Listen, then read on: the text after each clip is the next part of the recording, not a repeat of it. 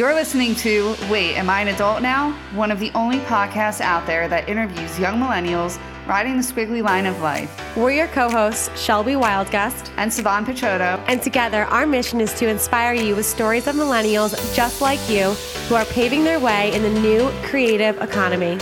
Our guests are leading epic lives through entrepreneurship, artistry, charity, music, corporate leadership, and so much more. Are you ready to jump in? Let's go.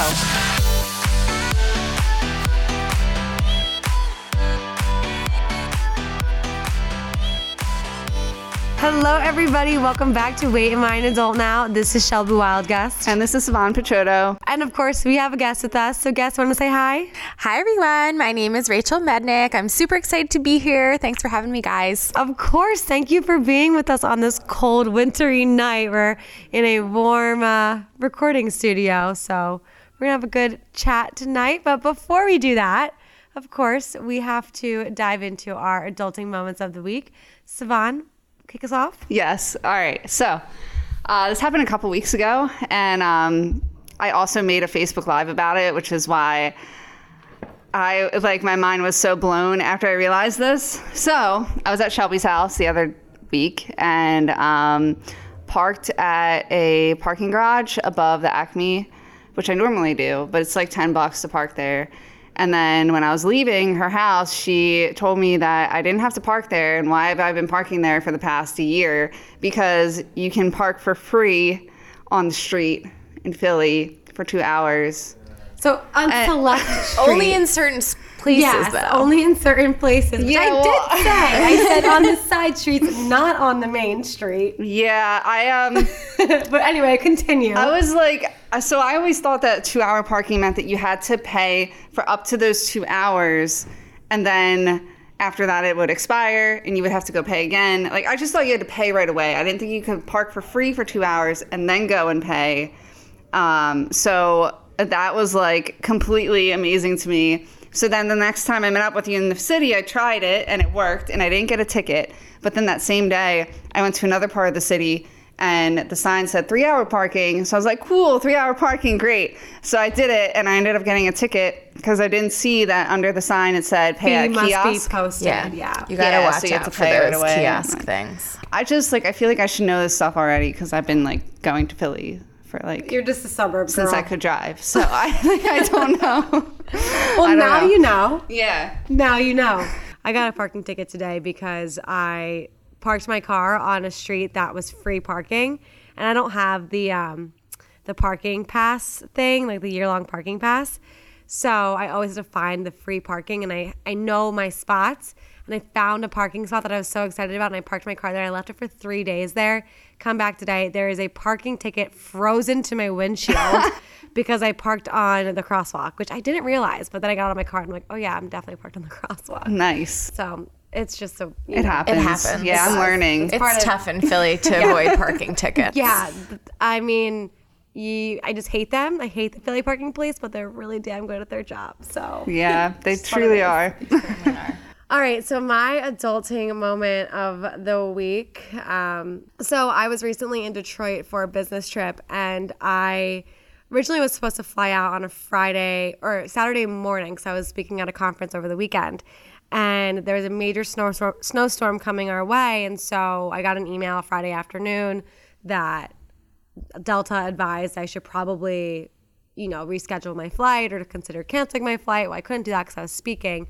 So I quickly bought a new flight for that Friday night. So where I had all these plans for Friday night, I had to just cancel them and run back to my apartment, get packed really fast, and get to the airport. So I get back to my apartment, I pack my bag, get to the airport, go through security, yada, yada, yada, whole 9 yards, get to Detroit. I unpack my bag, and I realized as I'm unpacking my bag that I completely forgot a bra. Because I was wearing a sports bra because all day Friday I had plans to go to the gym to be a personal trainer. And then when I had to quickly reschedule my flight, I had to run home, pack my stuff. And I guess I thought as I was packing that I had a bra on that could just be sufficient for the whole weekend. No, just had a sports bra. Unfortunately, my first outfit for the weekend was an outfit that had like a built-in bra in it because it was a jumpsuit. Second outfit did not. So I had to compromise, or not compromise. I had to be creative and figure out a way to wear the outfit without a bra. So that was a moment where I was like, You couldn't just like go buy am one somewhere? I an adult now? Like, can I? No, I couldn't. I couldn't because first off, Detroit's a really weird city. Secondly, I had no time to leave the hotel. Like the conference went until 9:30 at night and started the next morning at 8 a.m. So I was wow. like, I don't know what to do. So I just, fortunately, my outfit like was okay. It was like thick enough where I could get by. Yeah. But it was just very awkward. So yeah, that's my round. I feel like all my weird stories have to do with Detroit. My last Maybe weird we story. should avoid going there. Yeah, my last story about Detroit was when I had a hotel that had a porno being filmed next door to me. Yes. Detroit, man, weird city. Anyway, Rachel, what's your So adulting I moment? was very proud of myself because I've had a lot. This year has been a very big year of adulting for me. And I have my own house now, and it's super Wow, exciting. congrats. That's and awesome. I Airbnb my house on the weekends when I'm not there. So I got home this weekend, and there was something beeping, and I was like, okay, stay calm. We're going to figure this out. So I went up, and I figured out that it was I have a combo smoke detector and carbon monoxide thing. And I figured out that it wasn't flashing red. So, that was like a good sign. So I figured out it was just the battery. And instead of just like, I got it to stop beeping, but I was like, no. It is going to be nighttime. This thing is totally going to go off in the middle of the they night. chirp like crazy. I am going to the store right now and getting batteries. And so that's what happened. And I felt that was a very proud adult moment. So you changed your smoke alarm batteries. Yeah. Before Before they started. they started beeping incessantly throughout the evening. Yeah. Getting ahead of the game. Great job. That That's reminds me awesome. of your other story, Siobhan, when she left her kitchen burner on Oh God, that was awful though. and didn't realize it for like a full 2 days. Well, yeah, at least. And it was this weird smell that I didn't recognize. Like, it didn't smell like gas to me, but like my apartment was filling up with gas and I didn't even know about it. And then my terrifying. dad came in and looked at it for me and he was like, yeah, you had your burner on like the whole time. Oh my God, that's I like know my she worst told fear. that story on one of our episodes, and I was like, "What the hell? You literally could have blown up." Someone Yeah. just told me that recently that their friend did that, and they had just bought like a nice pretty teapot for Christmas, and they had left it on, and that all the Teflon like melted. Oh my god, Oh my God, that's so gross. terrifying! All right, well, All right. that's not what our episode's about today. Moving on. This has been a weird afternoon. Just so all of you guys keep looking at the corner. what's going on and why we're all just feeling a little off right now is because, so full disclosure, our recording studio is at this place called Rec Philly over in North Philly. It's an awesome space for creative entrepreneurs to basically get access to recording studios, producing studios, like all these different things for people who are into music and podcasts and art and all this stuff. But it's in a warehouse and it's in like this old window factory, and they are moving to a much nicer spot very Center soon. City, yeah. So we're here and we're in the middle of recording the beginning of our episode, and we hear this ruffling around, and we look over, and there is a mouse joining us. We have a fourth. We have a second guest. A second guest. Yeah. You didn't know you would have a buddy today. Yeah, well, here we are. All right, Rachel. So let's dive into who exactly you are. And so just share with us, give us your brief bio, bring us up to speed from who 18-year-old Rachel was and who 31-year-old Rachel is. So many things happened in that time, drastic things. So I graduated college a semester early, which was really cool. But I stayed and I did my fashion show at the end of the year because I went to Drexel for fashion design and merchandising. And in that time, I was able to start working full-time. And so I had a full-time job when I graduated. And my first full-time job was running a business. So I don't know why you would ever hire a fresh out of college person to run your business, but that's what this person did. And I think I did a really good job. I ran a spa, I did window displays, I did all the marketing, PR, I did all the bridal stuff. And so that was kind of my launch into the world. And then from there, my creative bug was kind of there, and I was sometimes bored at work. And so I started a children's clothing company called Lucy and Leo. I had been, around the fashion industry for my whole college career and internships and all that stuff at that point. And I had really learned a lot about what was sad in the fashion industry and how people don't get treated fairly and that our clothes are detrimental to the environment and all these horrible things. So I decided to start this company as a way to change that.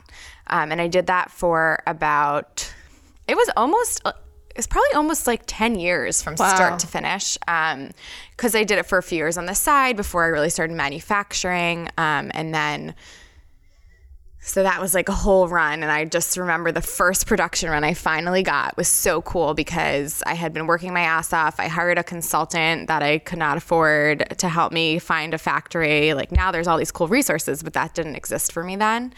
And I just kind of like learned as I went, and there was a huge learning curve, and I just figured it out. But I got my first shipment of inventory in, and I went like, oh crap, am I allowed to curse on this? Yeah. Give us the raw emotion. Yeah, it's just like, oh shit, like what do I do with all of this? And so I decided to apply to be a vendor at the holiday market in Bryant Park in Manhattan, which is cool. Like, I grew up in New York, and I did my internship right around Bryant Park. So I did that was like the first like 3 solid years of my business. It was exhausting. I looked like a zombie by January. People would ask me if I was okay, like every 5 minutes. Like, I'm still alive, just I need to stay in bed for a month now. And then in the past year, so that's kind of like this is the very quick version.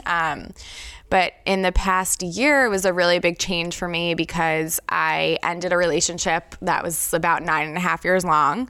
I moved out. I bought a house with my dad. It was very nice to help me with that.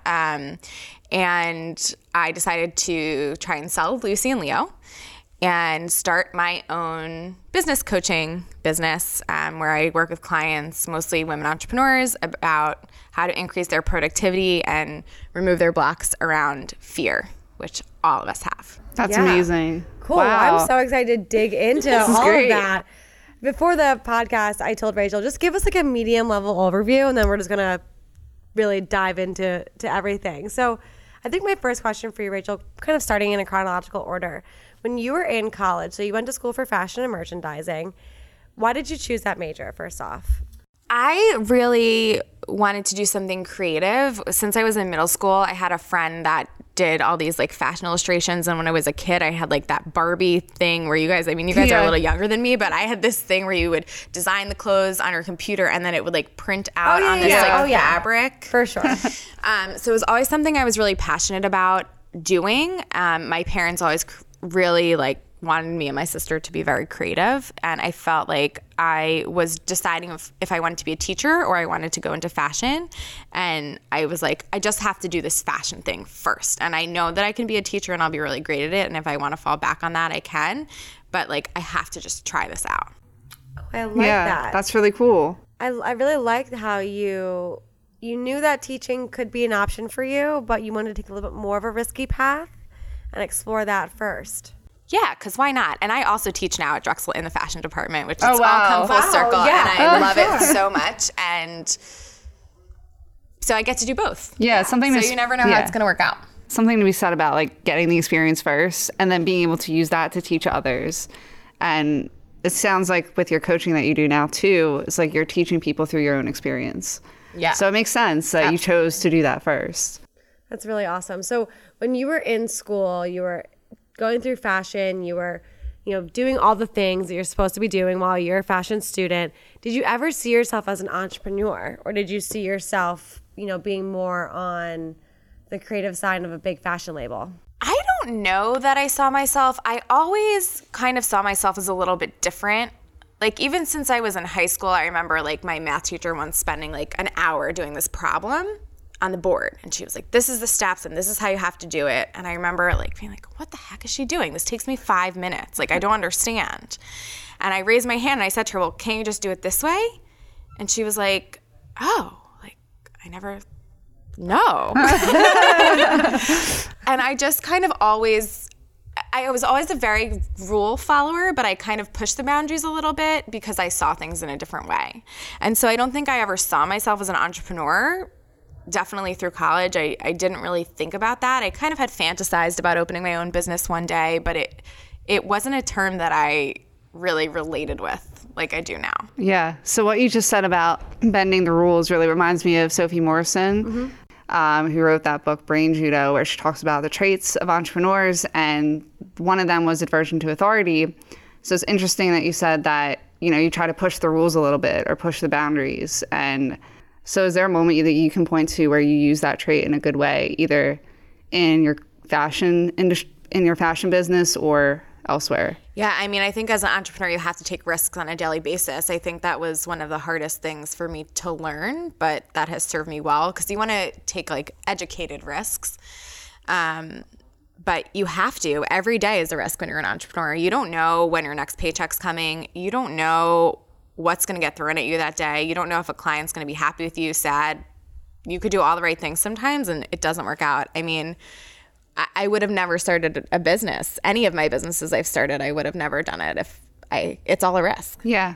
Mm-hmm. So did you feel like it was a risk when you graduated from Drexel and jumped into that first career where you were basically running a company? Or did you feel like that was a little bit more of a cushion and kind of a stepping stone into where you are now?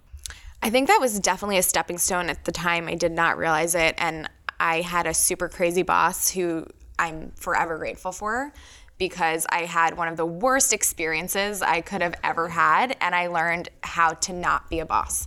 I learned how to really manage people properly and really see them for who they are.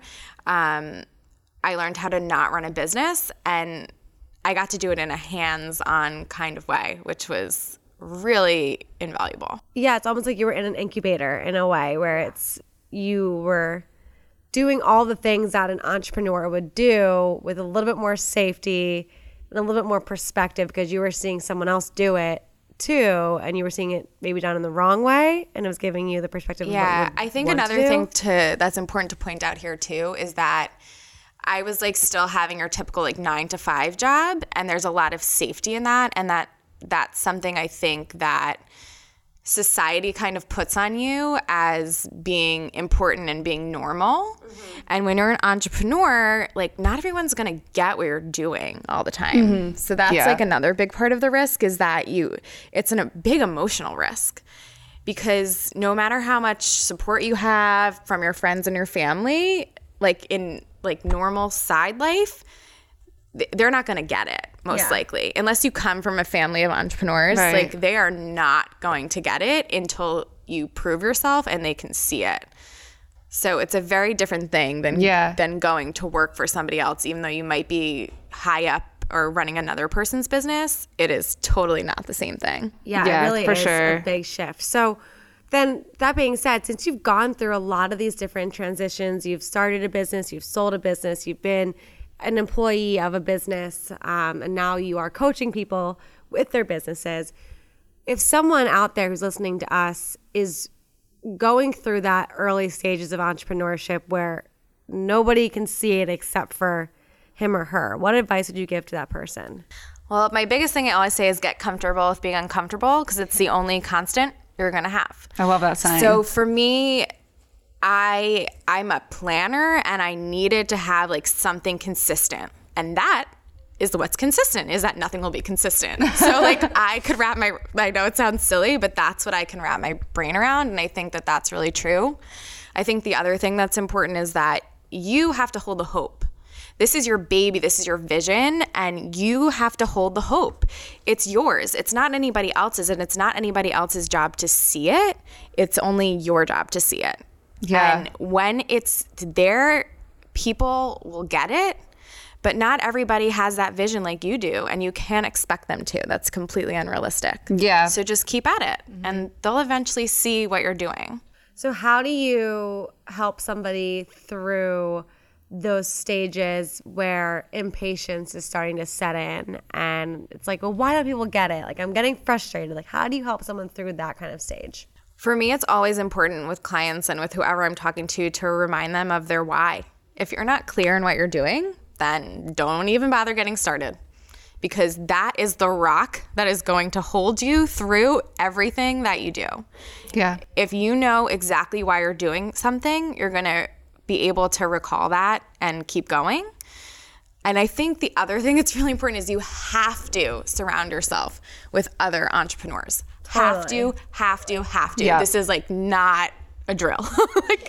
Like you must, because they're going to be able to support you in a way that your other friends can't. I was just going to bring that up because loneliness is like one of the biggest factors, I think, when it comes to entrepreneurship, is when you feel like you have this vision, but you're there alone, and like it's almost like surrounding yourself with people gives you the energy to keep going for it, because like you have, like you said, other people are supporting you just as you're supporting them in their vision. So like I know with myself, I've struggled before because I used to just work at home all day long by myself, and I wouldn't really put myself out there and surround myself with people. So I think that what you're saying is really important, but for someone who might be a little bit more shy, like what are some of the good ways that they can start to get involved with other people? Or like, where did you kind of start finding your tribe, I guess I would call it? Yeah, I think for someone that's maybe not as outgoing, well, I think first of all, you kind of have to get over that if you want to be a successful business owner, quite honestly, because business owners are always selling. That's your job. So you always have to be putting yourself out there, being connected to other people. I think you have to do it in a way that's comfortable for you, and that's so important. I think even a great way to get started right now, like on social media, like just join some Facebook groups that are entrepreneur groups or have similar businesses or interests. And don't be afraid to ask questions. Like everyone has been there. Like I can't even tell you the importance of like the amazing, incredible women that I've been able to surround myself with, who have seen me in hysterics like time and time again and have pulled me up and supported me and held my hand through it. I was very fortunate to find a women's entrepreneurs group that is no longer in existence, but I still keep my tribe together and we still talk once a week. And so through them, I was really able to kind of cultivate those relationships. And now I go to networking events. Now I'm finally like feeling like I'm really settled in Philly because I'm originally from New York. And even though I've been here for a long time, I've often back and forth a lot. But just going to different networking events and talking to people, and it's also a great way to just like make new friends. After college, it's hard to make friends. Like it's true. Just like do it. Like have fun, you know? I think just going about it from a place of having fun, I'm just going to put myself out there. I'm going to learn something new. I'm going to make new friends. That's kind of how it can start. And I think that's a better way to go about it that feels a lot less like, oh my God, there's so much pressure and I have to meet like 20 people a day and I have to call like 30 more people and I have to do all these things. Right. Yeah. I think when you put the pressure on yourself that like you're just going out there to meet people just to like get new business, then that's like you're coming from a place of like desperation. Yeah, it's whereas not like you should just do it because it's fun and you want, like you said, you want to meet new people and you just want it to be like a good experience for you to like test yourself and push yourself and just get out in the world a little bit more. Also on that note, I think it's really important to acknowledge the story that's holding you back, because I know for me, this year so far has been a lot about just collaboration. Like my whole theme of this year is collaboration over competition. And so I've been intentionally reaching out to people on social media to get coffee with them. And the old me, I don't know if I would say the old me. I've never really been super shy, but I definitely have battled stories that I've been telling myself about inadequacy. And, you know, the old me might have thought that, oh, well, why would this person want to meet up with me for coffee? Like, oh, why would I even bother asking? Like, she's going to say no. Or like, oh, like, I'm just going to be a burden by asking her to get coffee with me. But in reality, it's like, if they say no, whatever, they say no, but don't let the story of them saying no stop you from at least asking, because chances are if you're reaching out to someone and you've looked them up on social media, because we all do that these days, you know their vibe, you know kind of the gist of who they are, you know before you even ask if you think you'd connect with them. Right. If you think you'd connect with them, chances are they think it too. And you might as well get coffee with them and then see where it goes from there. Yeah, absolutely. People want to connect with each other. Like we're in this weird world right now and social media is great for that, but it can also feel so isolating when you're just sitting there looking at everybody else's stuff going on all the time. So like that human connection is so important. Like those are the relationships that you're going to build that are actually going to get you somewhere. Yeah, 100%. So I actually want to move off of this topic and into something that I thought of when you were talking earlier about, you know, your why. And, you know, if you have a strong why, you can get through anything. You can get through those hard times. So you pivoted. You sold a business that I'm assuming if you worked in it for 10 years, you must have had passion with it. You must have had a why then. So what made you decide to sell your business and start something new? Was it a loss of the why, or was it just, you felt like there was a time for change, or was the passion diminishing? Yeah, I think it was a mixture of all of those things. I think I was always really clear on my why, which is I have always felt that I'm on this earth to create positive change. And I think that can come in a lot of different ways. So I think at that moment in my life, that was the way for me. And I think as kind of I grew and I found myself helping other entrepreneurs, quite honestly, because I had been doing Lucy and Leo for so long that people were asking me questions all the time. And I started coaching, and I just found people had all these same kind of blocks.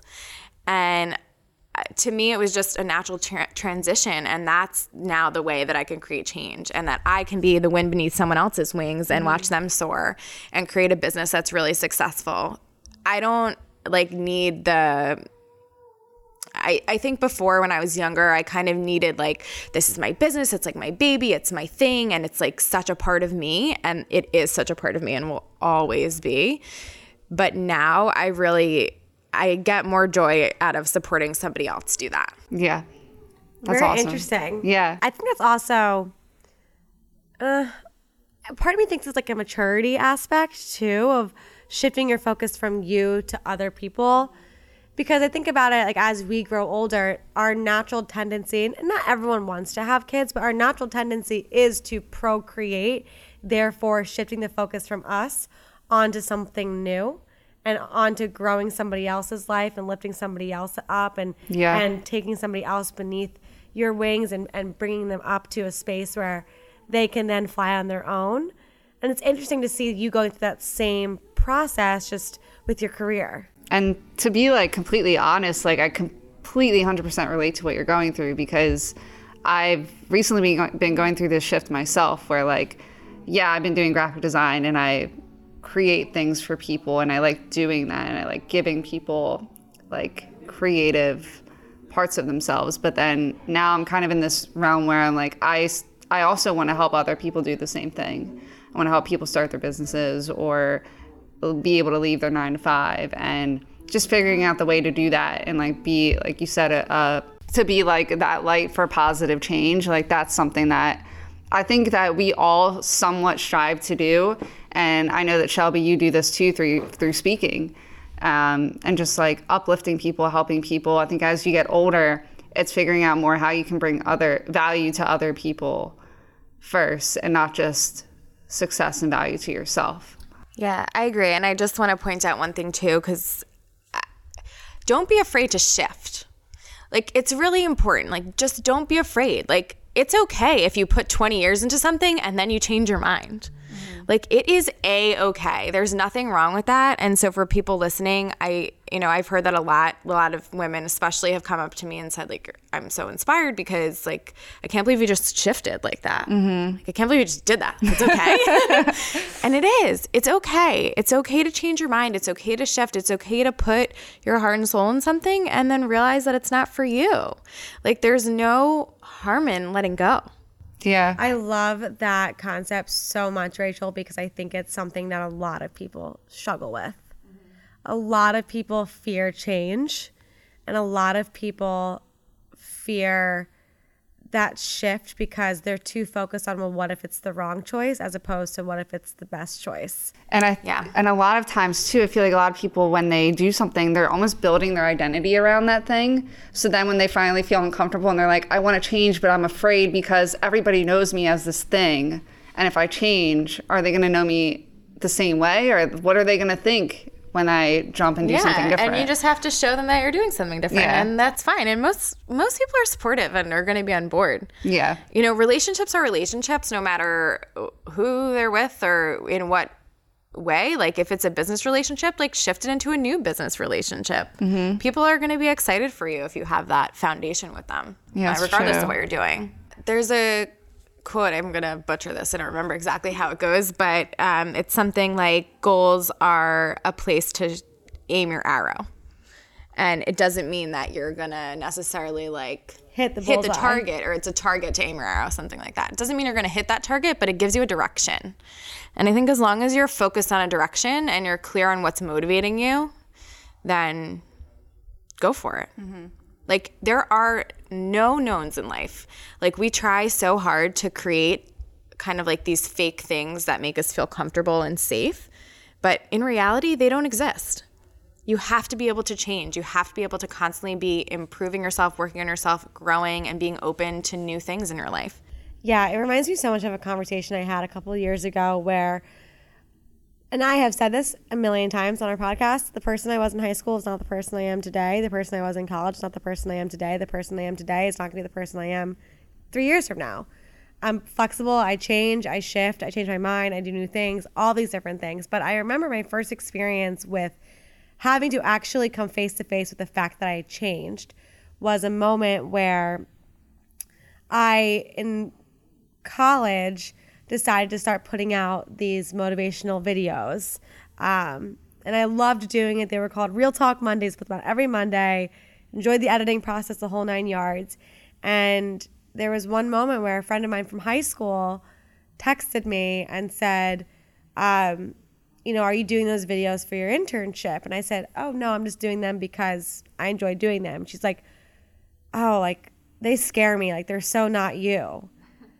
And this was a friend who I really hadn't talked. We didn't really talk much in college. We're friends now. We've kind of moved past that stage. But, like, we didn't talk much in college. We were really close in high school.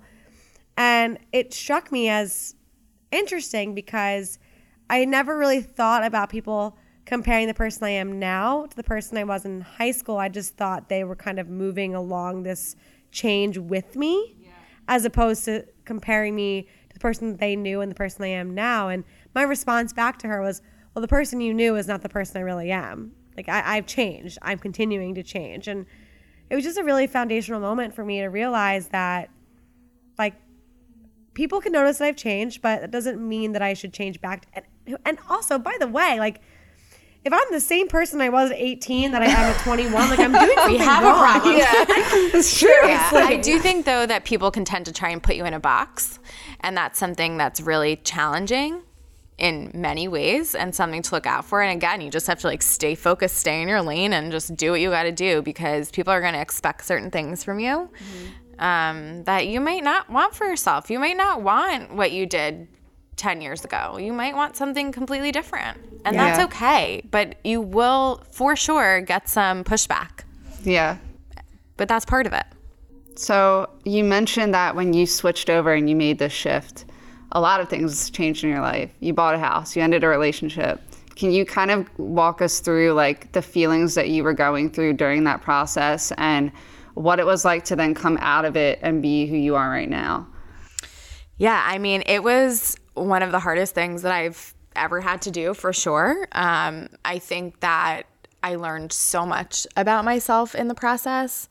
With my ex-boyfriend, I felt like I really gave it my all, and that was what I felt like I needed to do to feel okay with it. I really wanted to get married. He wasn't ready, and we were in this constant cycle.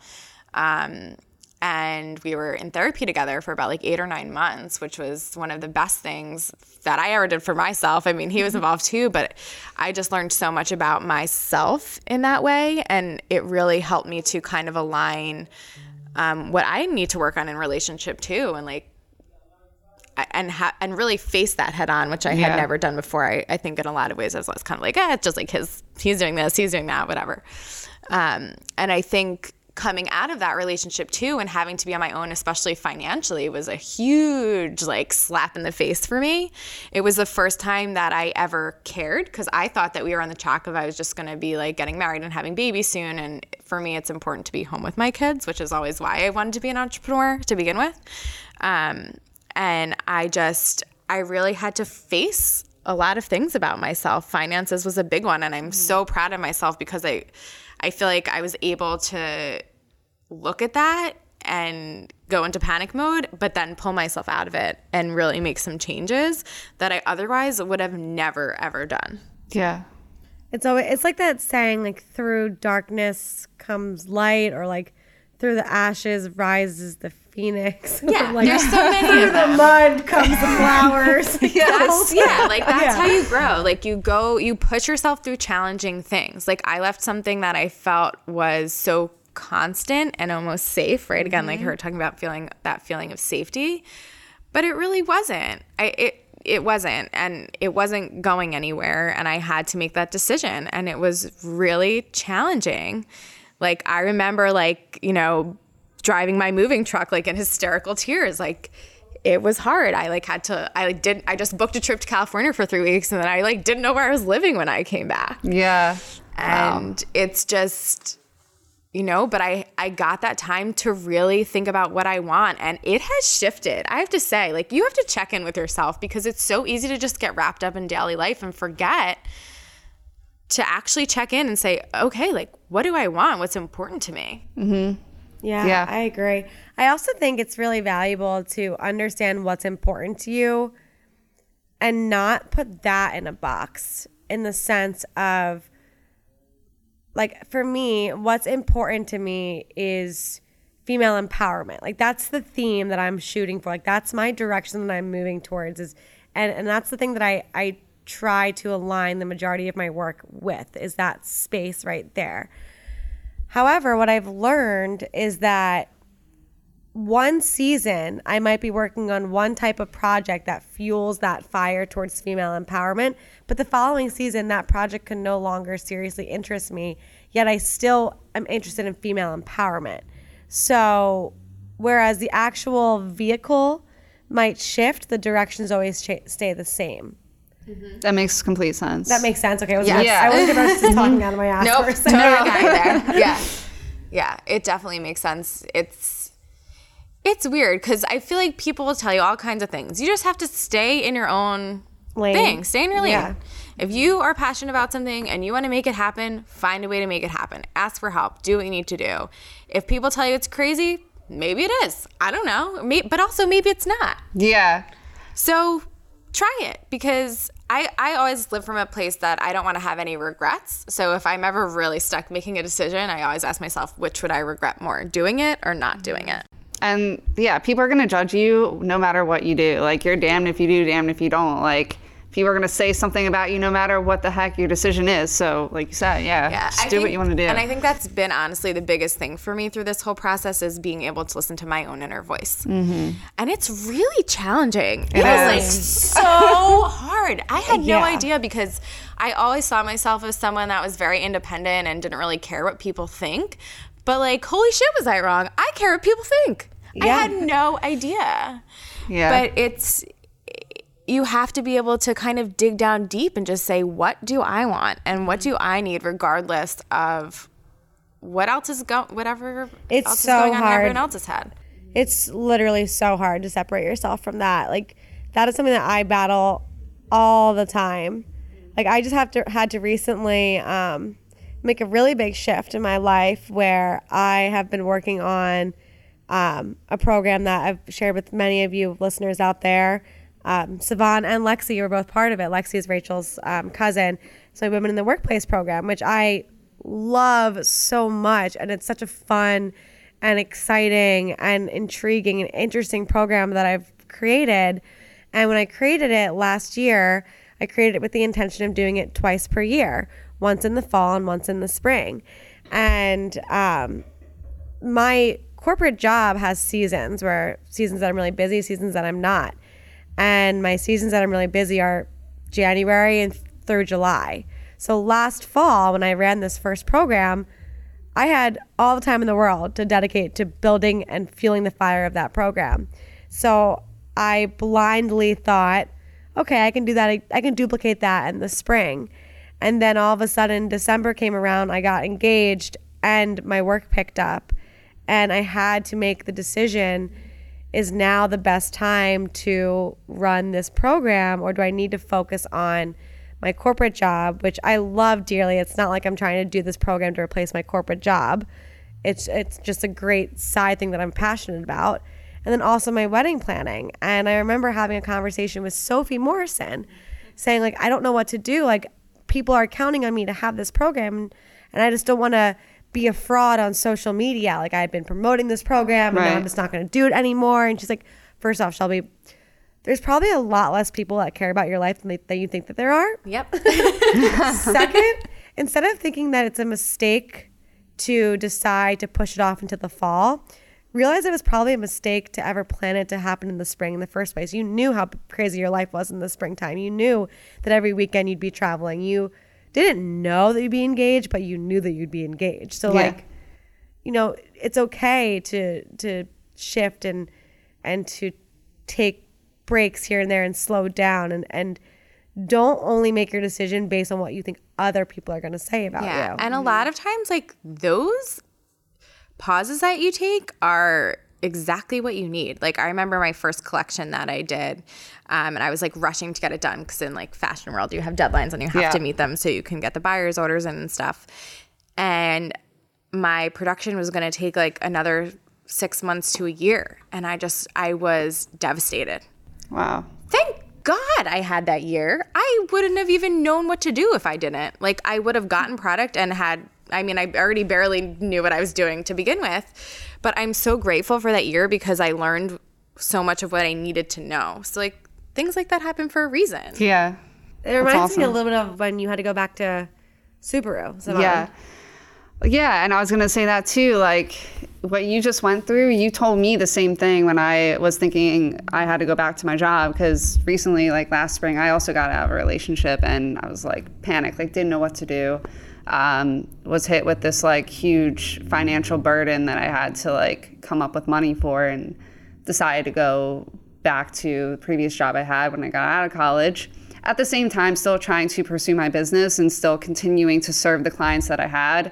But I was worried that I would be overwhelmed with everything and I wouldn't be able to keep up with it all. And I worried that it was a step back. And in reality, it hasn't been a step back at all. Like, I've gotten to do so many cool projects by going back there. We just created commercials that are going to be airing on TV. Like, I've been able to use new skills that I learned the 2 years I wasn't there and bring them back in and do things that I wasn't able to do before there now. And it's been like a lot of fun and it's just been a growing period for me. And I'm grateful for it, and I know I won't be there forever, but at the same time, like, I'm still learning things every day, and it's bringing me to a point where I know I need to be. Yeah, So, and having that security, I'm sure, allows you a mindset shift and flexibility where you can maybe take more risks otherwise and do other things that you wouldn't do. Exactly. I think it's just a powerful perspective to have, or it's powerful to have the perspective that most steps back are not actually steps back. Like, if you think it's a step back, you could definitely frame it in one way and be like, this is a step back. But you could also frame it in a way where it's absolutely not a step back, and it's up to you which frame you're using. Yeah, it's all about your mindset. Everything is all about your mindset. Yes. That is like the key of life. Oh, for sure. Your mindset is everything. So if you're going to be down on yourself and say, like, it's a step back, I'm a loser, I'm this, I'm that, then like, yeah, then you are those things. Mm-hmm. For sure. But if you're going to look at it and say, this is a great opportunity, it'll provide stability, which is a value of mine, like, then, and that's something that you need to feed, then that's great. Like, do it, but have the mindset around it and be aware of what your values are too. I think that that's something that's also really important. Like, you have to make sure that what you're doing is aligned. So if you want to start a business and your main value in life is financial security and stability, well, it's probably not for you. Yeah. Right. So that's fine. Or maybe it is for you and you can find a way to have that and do what you want to do. There's always a way. You just have to be honest with yourself. Yeah, that's a good point. So, Rachel, you mentioned before that part of your coaching, so we've kind of gone all over the place. We haven't gotten any full line. It's been all over the place. But to go back to the chronological order, so we've talked a lot about your college years. You talked a lot about your first job. We talked about your time with your clothing company. And then you've gone into now business coaching, and you say that you talk a lot about fear because we all have fear. What would be some of the most common fears that you see women come up against when they're facing any kind of challenge? I think it's often being unsure which direction to go in. They're afraid of making the wrong decision. is a big one. I think that the financial fear is always there when taking a risk as well. Those are kind of the two biggest, I would say, that I see. And I think the fear of making a wrong decision is a scary one. But what I do with my clients is we break it down, and I do this thing called a what if analysis. And we actually look at, I believe in making decisions based on facts and numbers. I'm a huge believer in also following your intuition and your gut. And there is a place for both of those things. I think in business, as much as you can get out on paper and you can see it, it will help you to break through that fear. And then you also have to listen to what your gut is telling you and know. But at least you have some information to base that decision off of. Yeah. And people just get kind of stopped dead in their tracks. People are also just overwhelmed. That's a big thing that I see with clients, is that maybe they have something that they want to do, but they don't know how to get from A to B. And so they just stop and they don't do anything. I also think people tend to overcomplicate things. And oftentimes the answer you're looking for is right underneath your nose.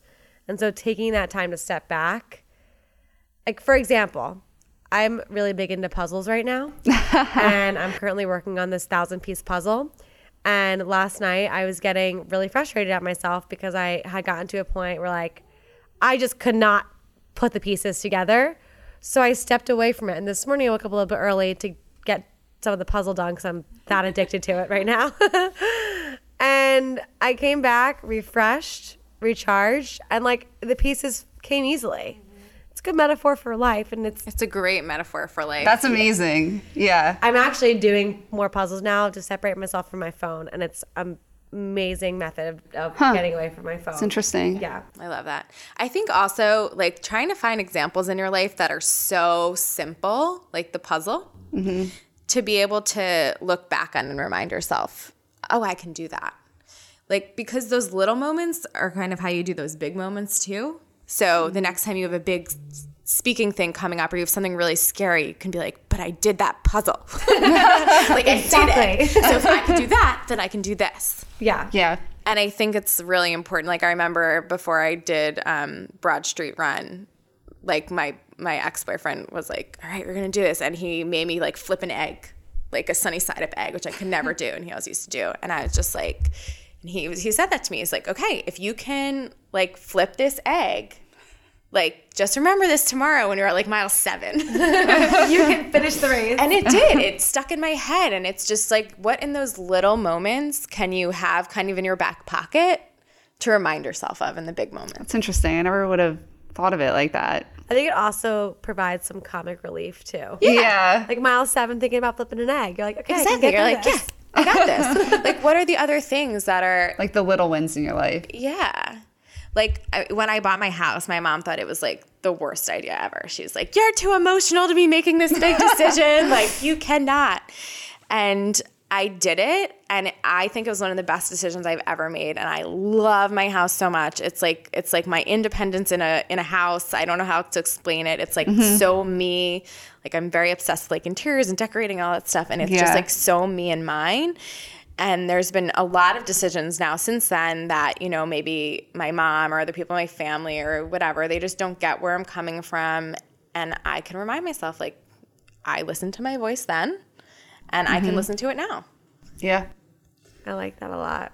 Separating the head and the heart, it's always a difficult journey, but I feel once you learn how to actually do that and make decisions mostly based on your heart, but also with logic to back it up, you can go a million miles farther than you thought you could. Absolutely.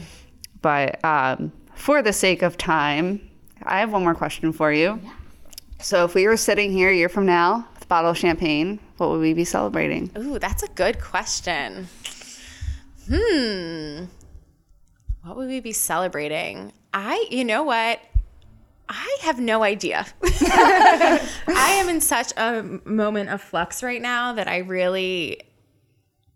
don't know. And I'm kind of okay with that. Okay. Which is a big deal for me to say because I am a planner to the extreme, and I want to be celebrating that I really listen to my inner voice and that I am completely doing what I feel I want to do without any outside noise. I love that. That's perfect. Yeah, that's a great one. All right, Rachel, so share with everyone where they can find you, get in touch with you, tell you thank you for this awesome episode. Just give us all the information. Sure. So you can find me at rachelmednick.com. And you can follow me on Instagram at RAMednick. And I post lots of workshops and different things I'm doing on Instagram. So that's the best place to follow me. Also some weekly inspiration and some really cool interviews with other entrepreneurs as well. Oh, awesome. Sweet. Okay, Exciting. cool. And we'll put that in the show notes, everybody. But as always, we hope that you enjoyed tonight's episode or today's episode, whatever time you're listening to this episode. And if you liked it, please go shoot Rachel a follow. She's so great sitting with us, even as mice run around our feet. Actually, there's only one mouse and we haven't seen it since, but that is just, you know, the power of the startup world here. But anyway, thank you all so much. And if you liked this episode, shoot us a little rating on iTunes or a follow on Spotify or something along those lines on Google Play. I've never used it, so I don't know what the terminology is for that one. But we love you as always, and we'll catch you next week. Bye. Bye. Bye.